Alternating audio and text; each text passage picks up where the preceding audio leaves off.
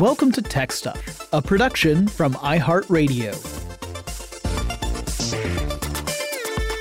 This season of Smart Talks with IBM is all about new creators, the developers, data scientists, CTOs, and other visionaries creatively applying technology in business to drive change.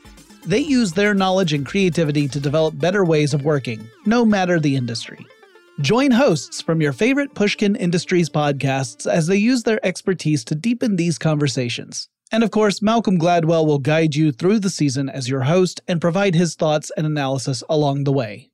Look out for new episodes of Smart Talks with IBM on the iHeartRadio app, Apple Podcasts, or wherever you get your podcasts. And learn more at ibm.com/smarttalks. Hello. Welcome to Smart Talks with IBM, a podcast from Pushkin Industries, iHeartRadio, and IBM. I'm Malcolm Gladwell. This season, we're talking to new creators, the developers, data scientists, CTOs, and other visionaries who are creatively applying technology in business to drive change. Channeling their knowledge and expertise, they're developing more creative and effective solutions, no matter the industry. Our guest today is Angela Hood, founder and CEO of This Way Global. Angela's mission is to eliminate discrimination in the hiring process. Angela is a serial entrepreneur who saw the potential to use automation technology as a way to combat the human biases that lead to unfair hiring practices and a less diverse, less competitive workforce. On today's show, you'll hear how automation makes it easier than ever to connect businesses with the right candidates, why automation is such a powerful tool to mitigate bias, and how Angela's own experiences with discriminatory hiring inspired her to take action. Angela spoke with Jacob Goldstein, host of the Pushkin podcast, What's Your Problem?, and former host of NPR's Planet Money. Jacob has been a business journalist for over a decade, reporting for NPR, The Wall Street Journal, The Miami Herald, and is the author of the book Money, The True Story of a Made-Up Thing. Okay, let's get to the interview. Can you tell me, just, we're going to get into it a lot, but very briefly, what is This Way Global? So our technology is built specifically to match all people to all jobs without bias. And the last part is the hardest part and also the most important. And where did the idea for the company come from? So I'm a female engineer and, I'm going out into the workforce after graduating. And I think that just like everyone else, I can just put my name up at the top of my resume and submit this to companies and they'll, entertain me for an interview. And what I found was because of the type of engineering role I was looking for, which is in the construction industry, that was not the case. The recruiters and also the hiring managers at these companies would see my name and think, well, I don't think that we want a woman, or we don't think that she really understands the job because it's out in the field. And so a mentor of mine said, why don't you use your initials, which are conveniently AL. And so I would submit my resume as A.L. Hood, and people thought I was a man. And so then at the same company for the same job, I would get interviews. And that was the first moment where I realized there was a lot of bias in the market. And it turns out that there's a lot more biases, and we work to correct for all of them. It's funny, that kind of story shouldn't be shocking, right? Like, I know that I shouldn't be shocked by it, and yet I still kind of am. So clearly there's a tremendous amount of bias in the world and bias in recruiting. And, we're familiar with these kind of stories of human bias. But now there's this new problem, right, which is algorithmic bias. What is that? Tell me about algorithmic bias. A lot of algorithms are underpinned by machine learning. And machine learning, very simply, can happen kind of two different ways. You study what has happened in the past, and you try to duplicate that faster and more efficiently. And so that, in this context, would be called supervised learning. And that seemed like the logical place for nearly every recruiting technology to start. The problem with that is that there's been so much historical bias that all you would really be doing is capturing that company or that hiring manager or recruiter's bias and duplicating it really fast, very efficiently. So you would just be expanding bias much, much faster than a human could. The flip side is something that's called unsupervised. So this is where you build a system, essentially a black box. It's doing all types of calculations and decisions internally, and then it's not biased in theory, but you have no idea what it's basing its opinions on. So it can kind of create bizarre results. Also, it's not explainable. And so then you get caught in this catch-22 of, I don't want to do bias at scale, but I need to be explainable. So what do? After 13 failures, we finally figured out a way to do this.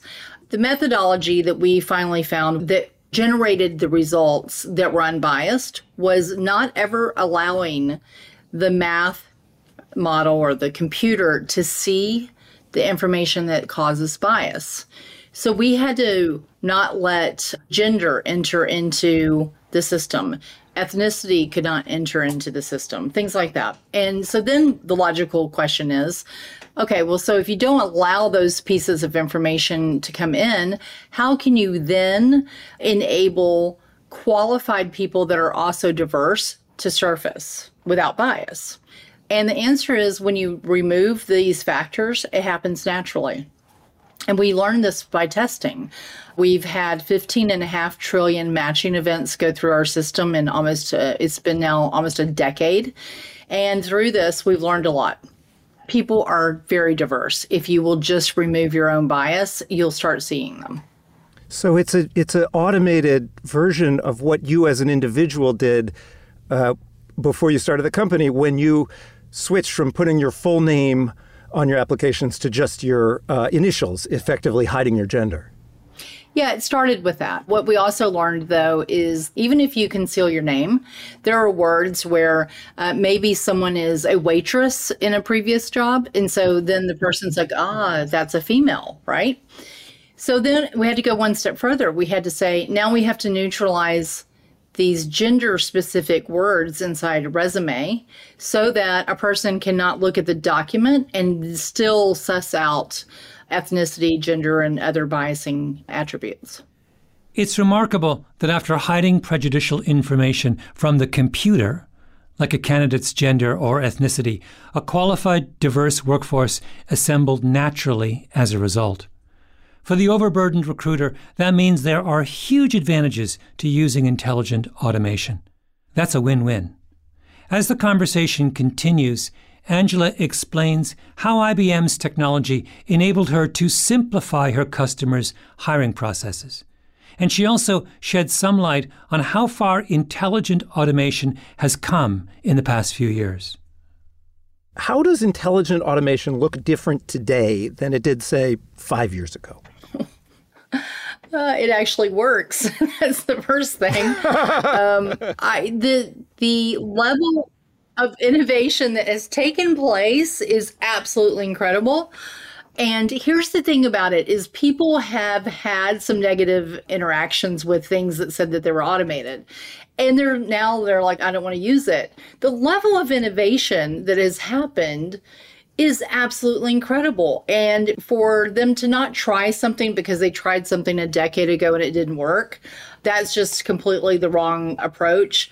We're going to see massive innovation over the next 5 to 10 years too. And you don't want to miss that. You don't want to say, I sat on the sidelines because I had a bad experience a decade ago. So I think if you're anywhere involved in technology or business growth, you need to be part of this. This is your economy and play a role. So what is a digital employee? Right. So our partnership with IBM Watson Orchestrate is around the Digi. So DIGEY is a Digi who's a digital employee. And I always think of it, honestly, as more of a concierge. You can have all of your job descriptions living inside of Box, for instance. And so there's all the job descriptions, and you're like, oh, I need to find someone for this job. Watson goes into Box, grabs the job description, and then sends that into This Way's system. And This Way automatically surfaces up to 300 qualified people from diverse organizations, right? So now the recruiter has not had to figure out where are they going to source these people from. They haven't had to sort out how they're going to reach out to diverse organizations because we have 8,500 partners. And so now that part's been taken care of. And then Watson Orchestrate does the next step, which is sends out communication to the candidates that you are interested in automatically. And then you get to sit and wait for these people to respond back to you of their interest in discussing something with you now. All of this has been automated. And essentially what I just described could easily take a person 3 weeks to go and identify all the talent. So you take 3 weeks and you put this down to roughly 3 or 4 minutes now. It's absolutely incredible. And I think it gives recruiters the time to do what they really want to do, which is talk to people. How did you decide that automation was the right tool to fight bias? That was a journey, as I think a lot of entrepreneurship is and innovation. When we hire technology, we're hiring technology to do a job for us. So what is the job to be done here? It is to identify qualified talent without bias. So when you start breaking this down, you realize that if humans could do it, we would have already done it. There's been a desire to have this happen for many, many years, and we were not successful at it. And the reason why is bias is not discrimination. These things get confused all the time. Bias is a product of our survival mechanism. We are always going to survive as humans, and so we need these survival skills. That's part of bias. So we're not going to get rid of it, and it's not a character flaw. Bias is just inherently human, and we are human. And the best purpose that I think technology can serve is the fact that it can do some things that we can't do. We have to be very careful about how we engineer it. Our own technology was engineered with removing bias as the priority. But we can really have technology make us better humans because it can do things we can't do. Despite the potential to vastly improve the way we hire, most companies still think automation is inaccessible, perhaps a luxury to aspire to in the future. But we live in a time when companies are hungrier than ever to fill positions quickly. Jacob asked Angela what automation can deliver for businesses today and how a company's creativity is linked with its diversity. How prevalent is intelligent automation in talent acquisition workflows today? So our data says that in enterprise, that roughly 7% have adopted some level of truly automated technology.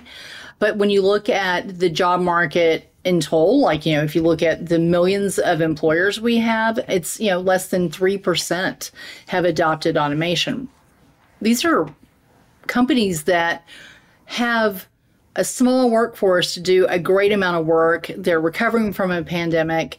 They need help, and they think that automation is expensive. And it's actually the opposite. It's not expensive at all. And so I would encourage businesses that are mid-market and small businesses to embrace technology in a way that they haven't done so. I mean, there's one more piece of sort of what's going on now that seems really interesting in the context of what you do, and that is the incredible demand for workers right now, right? There's, 10 million plus job openings. There's the Great Resignation. And so I'm curious how automation is helping both companies and workers through this process now. There's never been a job market like we are living in right now. And so we have to think of, as employers, we have to think of, how do I attract this talent? The other thing about the volume of jobs that are open is, if you just do the simple math, there's 2 jobs for every 1 person looking for a job. Okay, so that is astounding to begin with. But of the jobs that we have available in the market, most people do not have the skill set required to fill those jobs inside the talent pool that is actively looking for a job. So now you have to go out and you need to be looking for passive talent. You need to be cultivating a relationship with the people that do have the skills you need. When you go to them, you need to be able to say 2 things. You need to be able to say, we use the best technology to identify you because you are special and we really want you to come to work for us. That's number 1. 2, you need to say, and when you get here, we're going to help you automate those parts of your job that you've never really enjoyed before, because we want you to be able to dig in the areas you're passionate about, because you're going to be happier and you're going to have a better work-life balance. That is how you win talent in this market. Yeah, what have you heard back from recruiters about this, increased integration of technology? So one of the things that I think has been maybe the most surprising is that it's really opened up the communication between hiring managers and recruiters inside the same company. And there has long been a silo of hiring managers putting out job descriptions and saying, recruiters, go find people that meet this.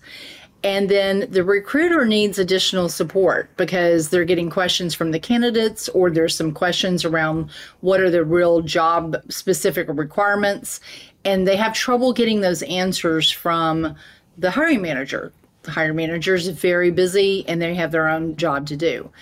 So by making this more efficient, you start getting much better interactions between the entire company. And in this current market, companies are truly desperate to find the talent that they need. The people want to be found, and now the technology is there to help make this seamless. So that's the automation piece. Let's talk about the diversity piece, sort of, landing here, right? So on the diversity side, how does a diverse workforce help make a business more creative? A lot of the big consulting firms have dug in for the last decade and said, is there really an ROI around diversity? And uniformly, the answer has been yes, there is. Increased profits, a more consistent workforce, meaning people don't want to leave. There's not the same level of attrition when the workforce is more diverse, and better recruiting numbers. So all of that is like the outcome. But I think the key thing to understand is the why behind this. The why is that when you're diverse, you come to solutions and you come to questions and challenges from a different perspective. And when you have a diverse workforce that is collaborating and bringing their creativity to the market, and you are using their insight to develop better solutions, you're going to create better solutions. You're going to get those solutions to market faster. You're going to understand positioning of your value proposition inside the market. All of these things happen with far more clarity when you have a diverse workforce. You mentioned earlier that you failed, was it 13 times? And I'm curious if sort of getting through those failures and working your way to success was a place where you did some creative problem solving. I would say that would be an understatement at moments. There are times where, I just say like 13 failures kind of in passing, but there were times where I felt like I was close to breaking as an innovator, in the fact that I was like, there's just not a solution for this. The 13 failures is incredibly gut-wrenching. But I was fortunate. I had very supportive investors, and so we got through it. And I'm very proud of the company we are today because of those failures. So just to wrap up, let's talk a little bit about the future. We've done the past, we've done the present. Let's talk a little bit about the future. I mean, how do you think the hiring process will look in the future, whatever, 5 years, 10 years? And in particular, what role will automation, intelligent automation, augmented intelligence, what role will all that play? Well, if you look back in decades ago, there were people that would work for the same company for 10, 20 years, and that was, not that unusual. Now, very uncommon, and in the future, I think it will be absolutely rare.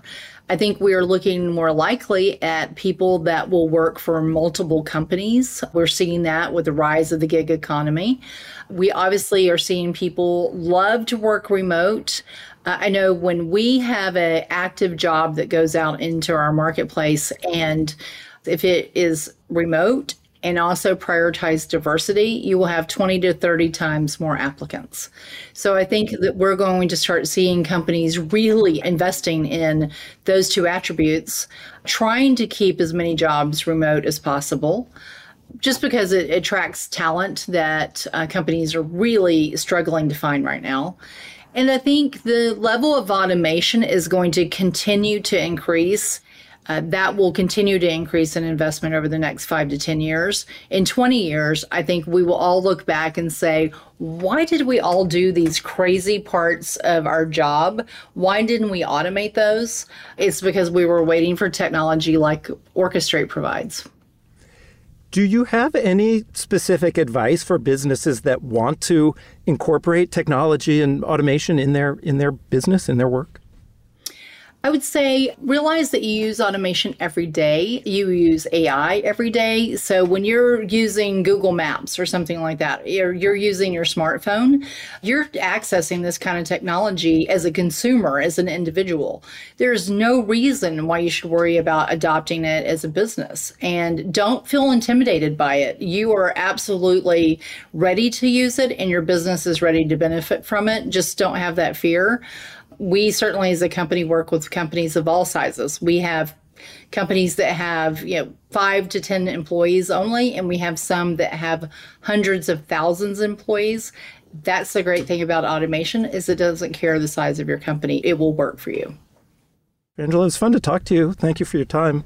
Congratulations on making it through to 13. If you really think about that, it's a really impressive level of persistence. Like, I could imagine failing a few times, but I would have given up at 9 or something. Yeah. Oh, at 7.